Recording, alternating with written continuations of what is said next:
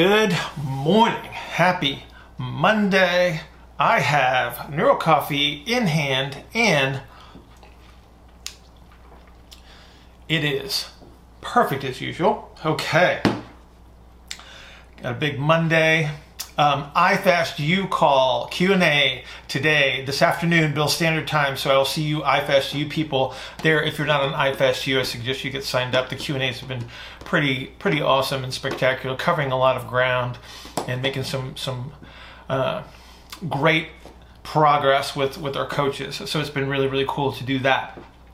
Also had to go Dark Knight today because the new Batman trailer was out. So all of you comic book geeks out there, I'm sure you were fascinated and thrilled, and it's great to see Batman coming back even though it's a year away. So got that off the table. Let's dig into a Q&A. This comes from Javi. I think it's Javi, J-A-V-I. Hope I said that right. And Javi says, keep blowing our minds with all the stuff you do. Well, that's very nice of you to say. Can you explain how right piriformis pain can be caused using your model? I have a client who is a narrow ISA with right hip internal rotation at 20 and I'm assuming right buttock pain.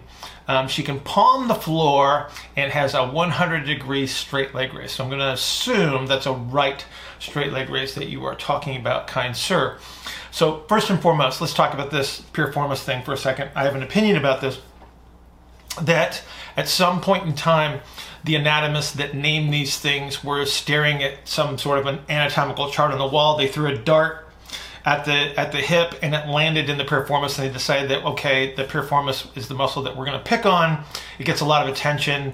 It's a cool muscle, of course, but gets way too much attention. So let's not pick on a particular structure. Let's just say that we have some posterior hip pain under these circumstances because there's a lot of stuff back there. It's a very busy area, and to pick on one thing I think is unnecessary and distracting. It makes us think about things. We start calling these things by a name, and it distracts us from what the real problem is. Under these circumstances, in most cases, when we have this type of a presentation, what we're dealing with is somebody that cannot capture sufficient internal rotation during maximum propulsion. And so what they're doing is they're trying to create an orientation that allows them to do that, which is why we see some of these cool measures. Now, Javi, you didn't give me much to work with, so good thing we got Batman on today because we got to play detective. And so we're going to put some pieces together. I'm going to talk you through a sequence here, and then I'm going to throw you a couple of measures that will help guide you that you might need to do. But hopefully give you something that's useful. So let's go through this scenario a little bit. I'm going to grab the pelvis so we have it in hand as we go through this.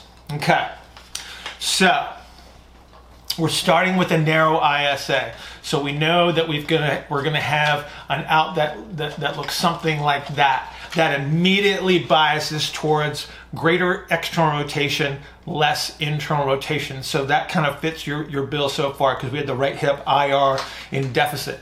She can touch her, I'm assuming it's a she. I don't know why I said that. Oh yeah, she has palms to the floor toe touch. That's why I said she.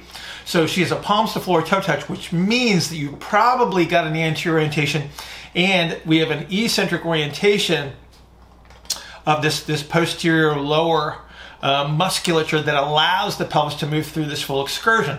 The straight leg raise of 100 degrees is going to be useful. So that is excessive to a slight degree. Again, we're making an assumption that's going to be the right straight leg raise. So here's what we're going to do. We're going to use the straight leg raise to guide what this pelvic orientation means to us. And then once we understand that, now we can define a strategy. So I got 100-degree straight leg raise on the right. What I want you to do is I want you to take that straight leg raise and I want you to compare it to the left. So if the right straight leg raise at 100 degrees is greater than the left straight leg raise, you most likely have a posterior compression on the left side that is turning the pelvis to the right. And that's going to result in a reduction in left hip external rotation. So that's going to be a flatter turn into this right hip. When you do the straight leg raise, what's happening while you get the excessive straight leg raise is as you bring it up, it's allowing the pelvis to turn away, and that's why you get 100 degrees on that side. Now, If you compare straight leg raises again and you get a left straight leg raise that is greater than the right, what you've got is a pelvis that's tipped on an oblique axis. So it's actually tipped up like that. So it's tipped over in that direction, which means that you have greater eccentric orientation on this posterior left lower side than you do on the right side, and it tips it up. So when you do this straight leg raise, you're not actually raising it up in flexion, you're raising it up closer to an abducted position.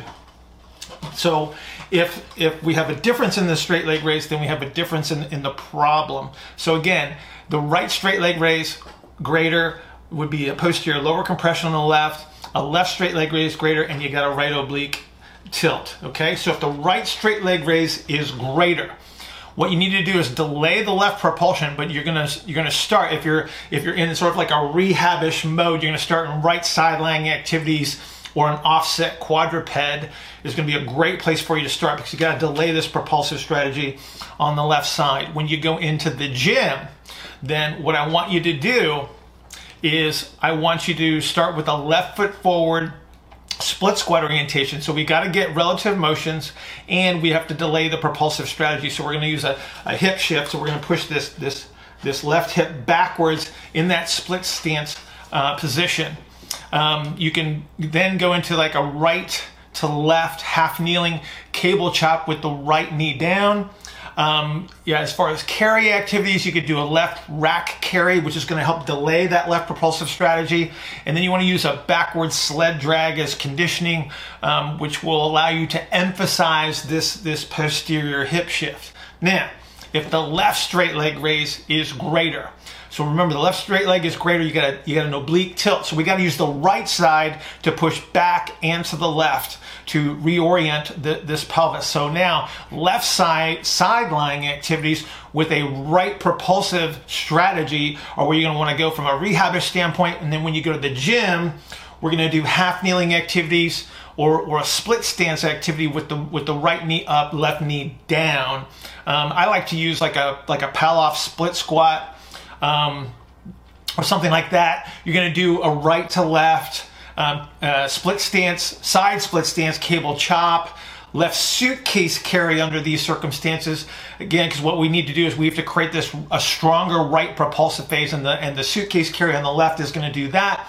And then you're going to use a crossover sled drag instead of the straight posterior sled drag, because again, we want to create this stronger right propulsive strategy to offset the oblique axis. So Javi, I hope that gives you some ideas about what you're looking at and a way to diagnose what you're looking at, and then some strategies in the gym. So if you have any further questions, go to askbillhartman@gmail.com, askbillhartman@gmail.com, and I will see you guys. Good morning. Happy Tuesday. I have NeuroCoffee in hand, and it is perfect as usual. Okay, first things first. There's a lot of representations that get thrown into this anterior pelvic tilt category, and I think it has to do with some of the ways that have been used to identify this and people chasing some sort of magical static orientation that seems to be ideal. We always want to think dynamically rather than statically. We're not trying to capture some sort of ideal posture. There's no such thing as neutral spine or things like that. We just got to get rid of those concepts, and we got to start looking at as humans as movers rather than posturers or something that is like a static ideal. I think that, like I said, one of the ways that have been utilized to identify what is sort of optimal is comparing the ASIS to PSIS orientation. And any time that we see this PSIS higher than ASIS representation, then it gets branded as an anterior pelvic tilt, but that doesn't account for any of the relative motions that occur between the sacrum and the ilium. They're just making this assumption that this is the entire orientation of the pelvis, which is what we talk about. But we have a better way to identify that rather than relying on motion palpation tests that have been demonstrated to be pretty unreliable under most circumstances. But let's talk about why this may even occur in the first place, where I get the entire orientation of the pelvis. So a couple things. We've got some structural issues that might be an influence. So we talk about my archetypes of the wide and the narrow. They will present in a number of ways, from sort of like this foundational representation to superimposing superficial strategies. So we're going to talk about that a little bit as we build on that. So structure is definitely an influence. You have to take into consideration everything that you do from a movement perspective. So how much you move or how little you move is an influence. There's training influences that when we're chasing certain adaptations, there are definitely going to be influences. But the thing that I think we have to stop doing right away is let's stop blaming muscles as if they are somehow separate from everything else. So say, oh, you have tight hip flexors and weak glutes. It's like, let's get off that train.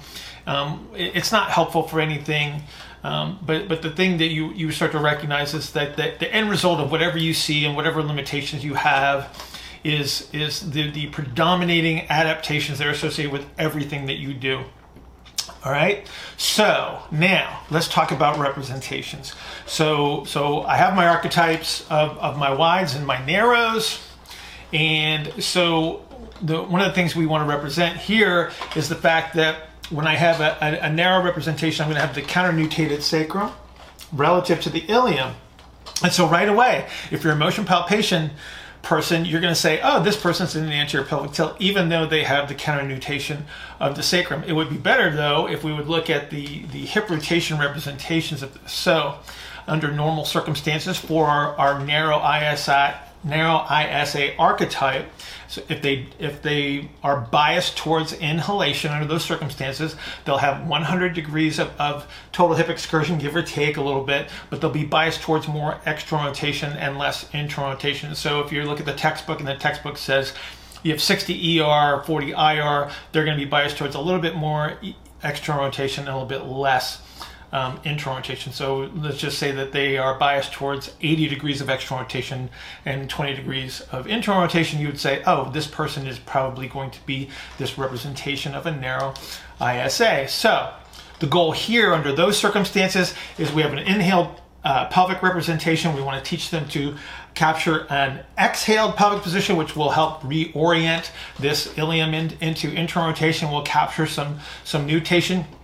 You're going to do this with a series of 90-degree angles. So the hip's going to be at 90, the knee's going to be at 90, and the ankle's going to be at about 90 degrees. So that's going to be the easiest way, because if you think about how our hip moves through space, and we get the movement of the ilium that's associated with that hip range of motion, right at about that 90-degree angle is where we're going to start to recapture that exhaled position of the pelvis. So that's where you're going to want to train these people, and this is where you're going to do any sort of your rehab-ish exercises in this 90 degrees of hip flexion, 90 degrees of knee flexion, and then that neutral dorsiflexion where the ankle's at 90 degrees. Now, let's go to my wide archetype.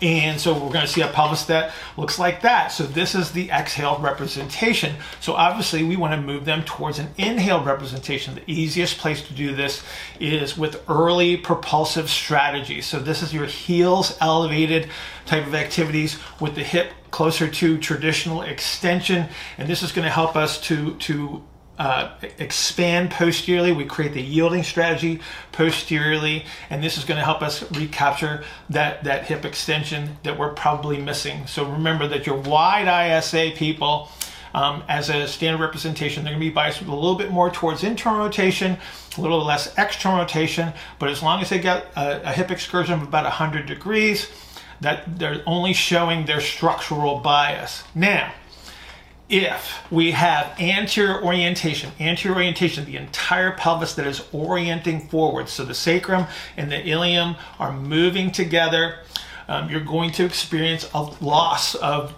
total hip excursion. So where we had the combined 60-40 of ER and IR, now we're going to see less than 100 degrees most likely under those circumstances. And when we have this anterior orientation, because of the reorientation of the musculature above the trochanter, we're going to see a loss of external rotation measures. And so that's going to be your giveaways as to whether you have this anterior orientation to begin with. So it's going to be less than 100 degrees total excursion, and you're probably going to be in an ER deficit. Okay, now let's talk about strategies here, Bradley, because I know that's what you really wanted to listen to. Okay. Step number one under all circumstances is to eliminate the interference. Anything that creates the posterior compressive strategy that's going to push that pelvis forward has to be eliminated. So now we're going to take things off the list, like Romanian deadlifts. Most of your deadlift variations are probably going to be off the table for a short period of time. Back squats also creates that upper dorsal or the dorsal rostral compression, which is going to be duplicated at that sacral base under most circumstances. So we want to eliminate those. Kettlebell swings, anything that is very, very hingy and propulsive probably needs to be taken off the table for a while until you can recapture enough adaptability through the pelvis. Now, so let's talk about activities which are going to bring the pelvis back, promote some yielding and posterior expansion of that pelvis, and then recapture the hip extension. So if we think about activities that are on the ground, so we've got supine arm bars, promoting the hip extension element on the extended extremity. Anything that delays this propulsive strategy is going to be heavy on the heel, heavy on hip extension. So like a cross connect step up is still a viable choice for your exercise programming. If we talk about trunk related activities, we could do a TRX mountain climber. That's going to move us towards the two ends of the early and late propulsive strategies, which will help us create the inhaled position, especially for your wides. Along the same lines, like a Swiss ball jackknife with a reciprocal leg movement. If we need to drive more hip extension, we might have to do some activities in hook lying. So these become your glute bridging activities. We can progress those to, say, an alternating hip lift with your back supported on a bench. And then any number of again, activities that represent the two ends of the propulsive base, so we capture this hip extension. So you could even consider like a high step cable chop. The thing that I want you to understand here, Bradley, number one is you got to look at your programming and start to eliminate the interference, and then understand what you're looking at. So take your archetypes into consideration, and then capture the posteriorly oriented position. It's not about trying to find this one ideal. It is about moving people back and forth between these full excursions, so we have full adaptability through the pelvis and the hips. I hope that's helpful for you, Bradley. Have a great day, everybody. I will see you tomorrow. Good morning. Happy Wednesday. I have NeuroCoffee in hand, and it is perfect. Okay. Well, Wednesday, always a tight day for me. Got a lot of stuff that I do Wednesday mornings, and so we got to cut to the chase. I was playing on the YouTube channel this morning, and there was a series of questions that I thought would be very useful if we go over. So I'm going to try to do 3 sort of short questions versus 1 long question today. So the first one comes from Stephen. Stephen says, is the loss of pronation often accompanied or even driven by the loss of internal rotation? So he's referring to internal rotation of the shoulder. Yes and no. So let's look at this thing.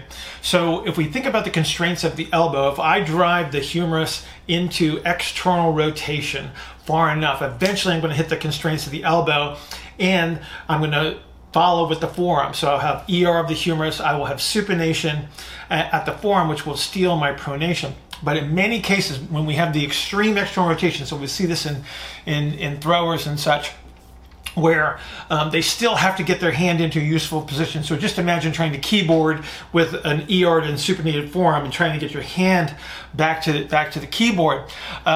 What you'll end up seeing is you'll see this ER, and they'll have maxed out their pronation, but they will still be in pronation deficit when we measure it by standard measures.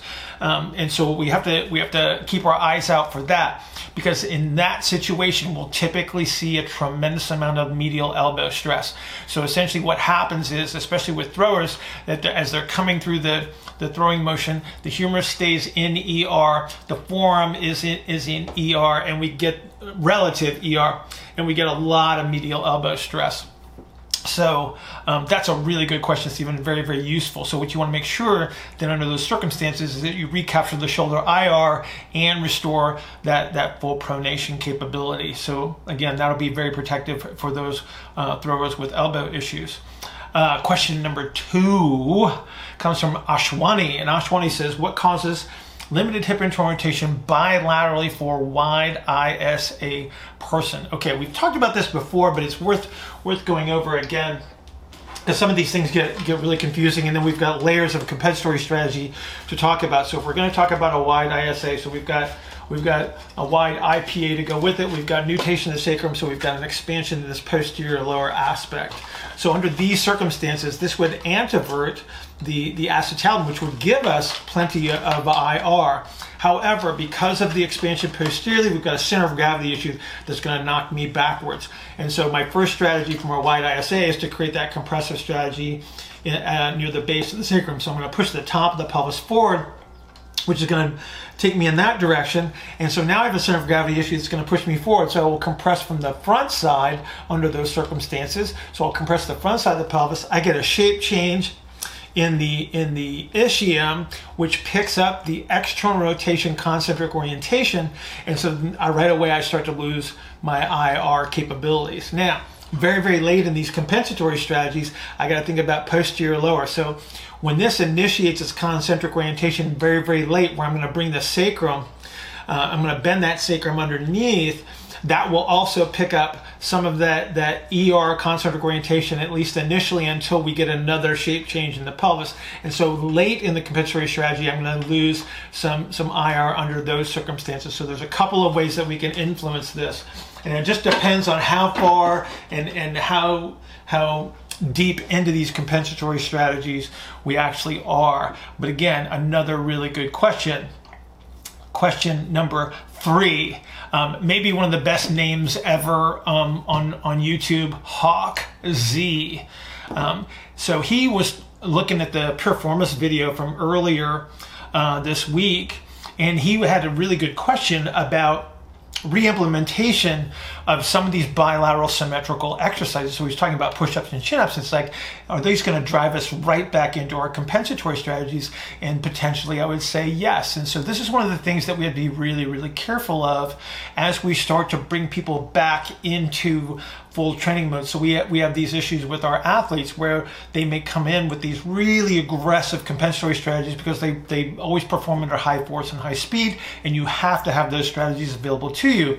But when they start walking around with them and they start to lose some of the movement capabilities that they need to be comfortable and to be healthy, then we have concerns.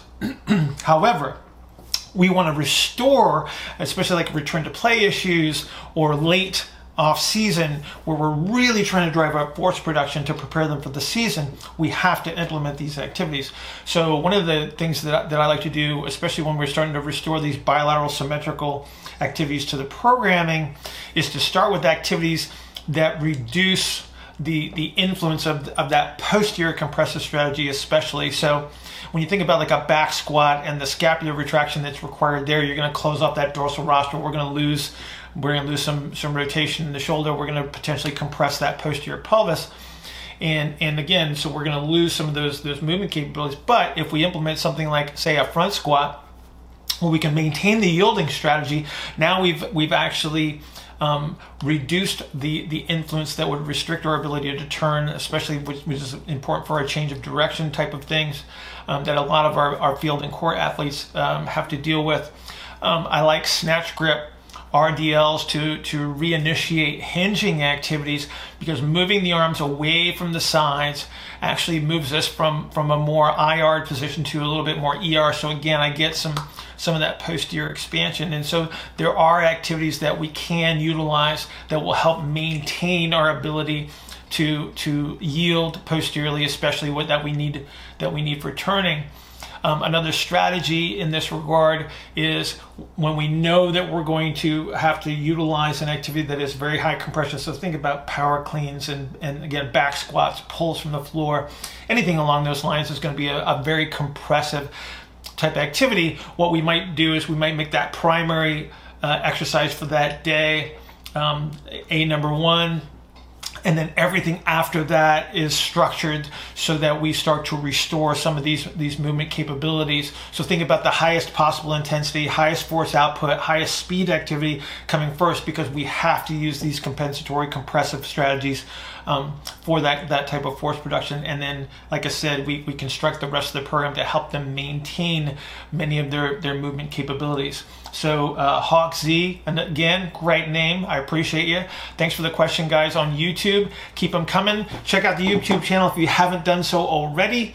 And I will see you guys tomorrow. Oh, Coffee and Coaches Call in the morning, 6 a.m. Please join us. I will see you then.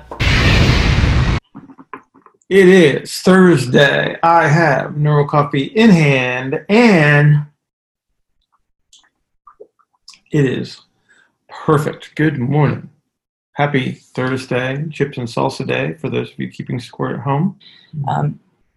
How do we teeter this boundary of what it means to desire competence, and I guess then how would we define success? Not go after perfection, and yet not in the same space settle and leave things on the table that could be gathered. So the first thing that you need to do is have a representation of what your intent would be, right? So you have to qualify that. You have to decide. It's like, okay, what would be favorable under these circumstances? What is my goal with this person, right? So if that's ill-defined, then you're in the dark already. I mean, you really have no rhyme or reason as to whether you're successful or not, right? So that has to be defined first and foremost. Then it's just a matter of, okay, that's point B, and then you have to be able to identify point A, and that's been a problem. Because the representative models that we're taught in school are structural reductionist models.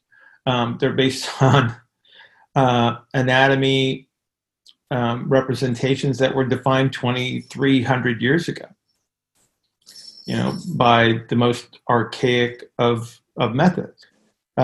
But it's just a matter of first and foremost, knowing what you're trying to accomplish. And I don't know that anybody, I can't say that now. I've been working on this for a while, but I don't know if that's ever been very well defined as to what the real intent is, because of the emphasis on this again, limited representation of what's actually going on. If you think in levers and pulleys, then that structural reductionist model works really, really well, but it has so many limitations on it. And so, again, my goal is just I'm not trying to redefine anything. I'm just trying to actually create a more realistic representation of what's happening. And therefore, my intent seems different. It's the same stuff that everybody's been doing, but with a better representative model, I think that our approach can become better defined. I'm just now becoming aware of new perspective changes. I think it's just indicative that my assessment and the information I'm taking in and then integrating myself to form a goal or a conclusion needs to change, because it's not sufficient at this point. And so I'm wondering, I guess now, as your career has developed, what has it been like, and this is for all of you, to have a significant change in perspective? Yeah. There's a lot of cognitive dissonance in the beginning. And I kind of disagree, Bill. You have defined quite a few things, and you have a language for those principles. And because there is a language for it, you're doing exactly what people did 2,300 years ago. And that is, it's a good thing, though, because I say it's a good thing because the cognitive dissonance, it really turns things upside down. Maybe. And now you have a new model, and it's not just a model, there's principles behind it. And those principles support your model. Right. And the language used to support the principles is what really drives this, and it's what makes things challenging. But I feel like I've been operating from like outside in rather than inside out. And so in some ways that's felt difficult and left me discouraged at times. Take the emotion part out of it and just look at the outcome. And then that defines the next, right? So I always talk about taking the next logical step. What is the next logical step, right? Take your ego out of it. And that's really difficult to do because we do invest so much. You know, like if you're really, really intent on being good at what you're doing, you're investing yourself in it. There's no question about that. But the thing that you can't do is invest so much of the emotion in it, because there's these dips and valleys in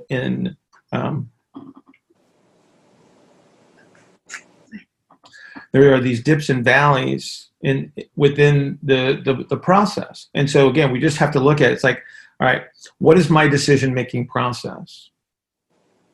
And then it becomes this, I don't want to say robotic, but it just becomes this execution. It's like, okay, I measure, I determine what those measures mean to me, and then I intervene, and then I determine what the outcome was. Based on that outcome, I know what my next intervention should be, and so on and so forth. That's how we have to look at this. Knowing full well, we do not see the reality, right? We can't see what the patient sees or our client sees. We can't feel what they feel. Right, and there is always the gray area and the unknown, because of everything that we do is based off of a probability. Let's just say that that we're intervening. There's a 76% chance that you're going to be successful, and a 24% chance that you're going to fail. Okay, and you fail. And does that mean that you made a bad decision? No. It just means that there was a probability of failure. So everything that you do has a probability of success or failure, assuming that you're within some reasonable accuracy, like I said, if we can ever get there. And we have to accept the fact that there are things that we cannot impact. The things that we may be able to impact, we may not be able to identify, or we do.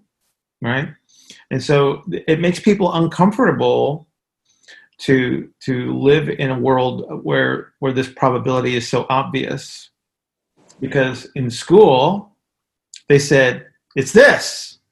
They gave you the black and white answer, and we don't work in black and white. There's a constant state of unknowns. You have no idea how someone will respond. Getting back to the whole language concept, that's why you have to be aware of how you speak to people, because that's part of the influence, right?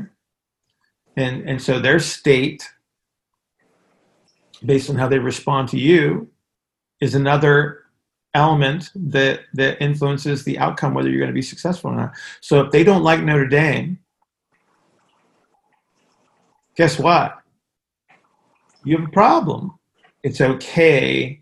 Like, your failure is not a failure in the negative sense. Your failure is just the outcome that told you that was not successful this time. Idea. But my process told me that's what I should be trying to do. So maybe I said something differently. Maybe they wore their lucky underwear that day. You know, it could be any number of things, right? That turn out to be this influence. Right? Doesn't that make you happy to know that you just have so little control over things?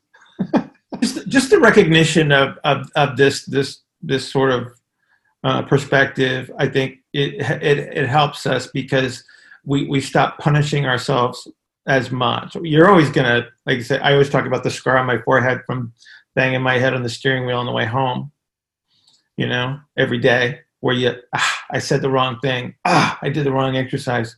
I could have done this instead of that. Right? We always have those thought processes, but that's why that's good to have those, because the people that don't have those thoughts on the way home don't. Good morning. Happy Friday. I have NeuroCoffee in hand, and it is perfect. All right, very solid week. We're wrapping it up. We're going to go into a stellar weekend, which I'm looking forward to. Hope you are too. Hope everything's going well for you. So let's wrap this up with a really good Q&A for Friday.